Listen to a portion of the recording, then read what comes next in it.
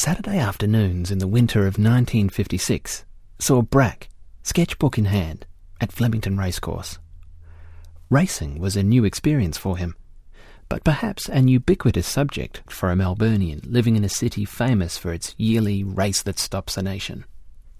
As Brack recounted, "I had never been to the racecourse, but was well aware that it is the one universal sport and important enough in the life of millions to be worth analysing." He may also have been inspired by the example of Degas and Toulouse-Lautrec, who had recorded the vivid characters and activities of the racetrack before him. However, Brack's experience of racing in 1950s Melbourne was not as he had anticipated. "I was scarcely prepared for the almost total absence of gaiety. Artists in the 19th century dealt with horse racing in a more or less festive spirit. It seemed to have little or no relation to the solemn ritual which ruled the Melbourne racecourses."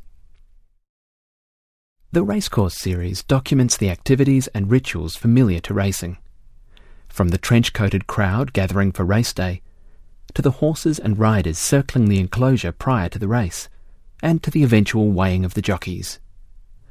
The Racecourse series was created in watercolour, which Brack described as charming and spontaneous as a medium, and then extensively worked over with pen and ink. In all the images there is a sense that Brack is somehow removed. His vantage point is that of an outsider, an observer of the sport rather than an active participant. This sense of being outside and looking in is characteristic of much of Brack's work, and perhaps reflects his introverted temperament.